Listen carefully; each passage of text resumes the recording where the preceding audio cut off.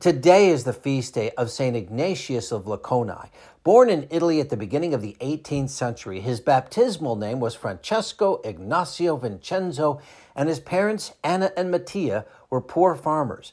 He worked the fields with his parents, but when he was 17, he had an illness that nearly took his life.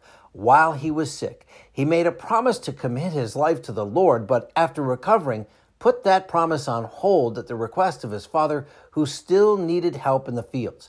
However, 3 years later, he had a serious accident while riding a horse and renewed his promise to the Lord, fulfilling it by joining the Capuchin friars.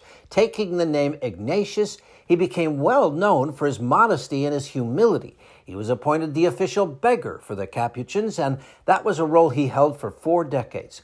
While he was going about seeking alms, Ignatius would also teach poor children when he encountered them, and he would also visit the sick. He died on this day in 1781. St. Ignatius of Makonah, please pray for us.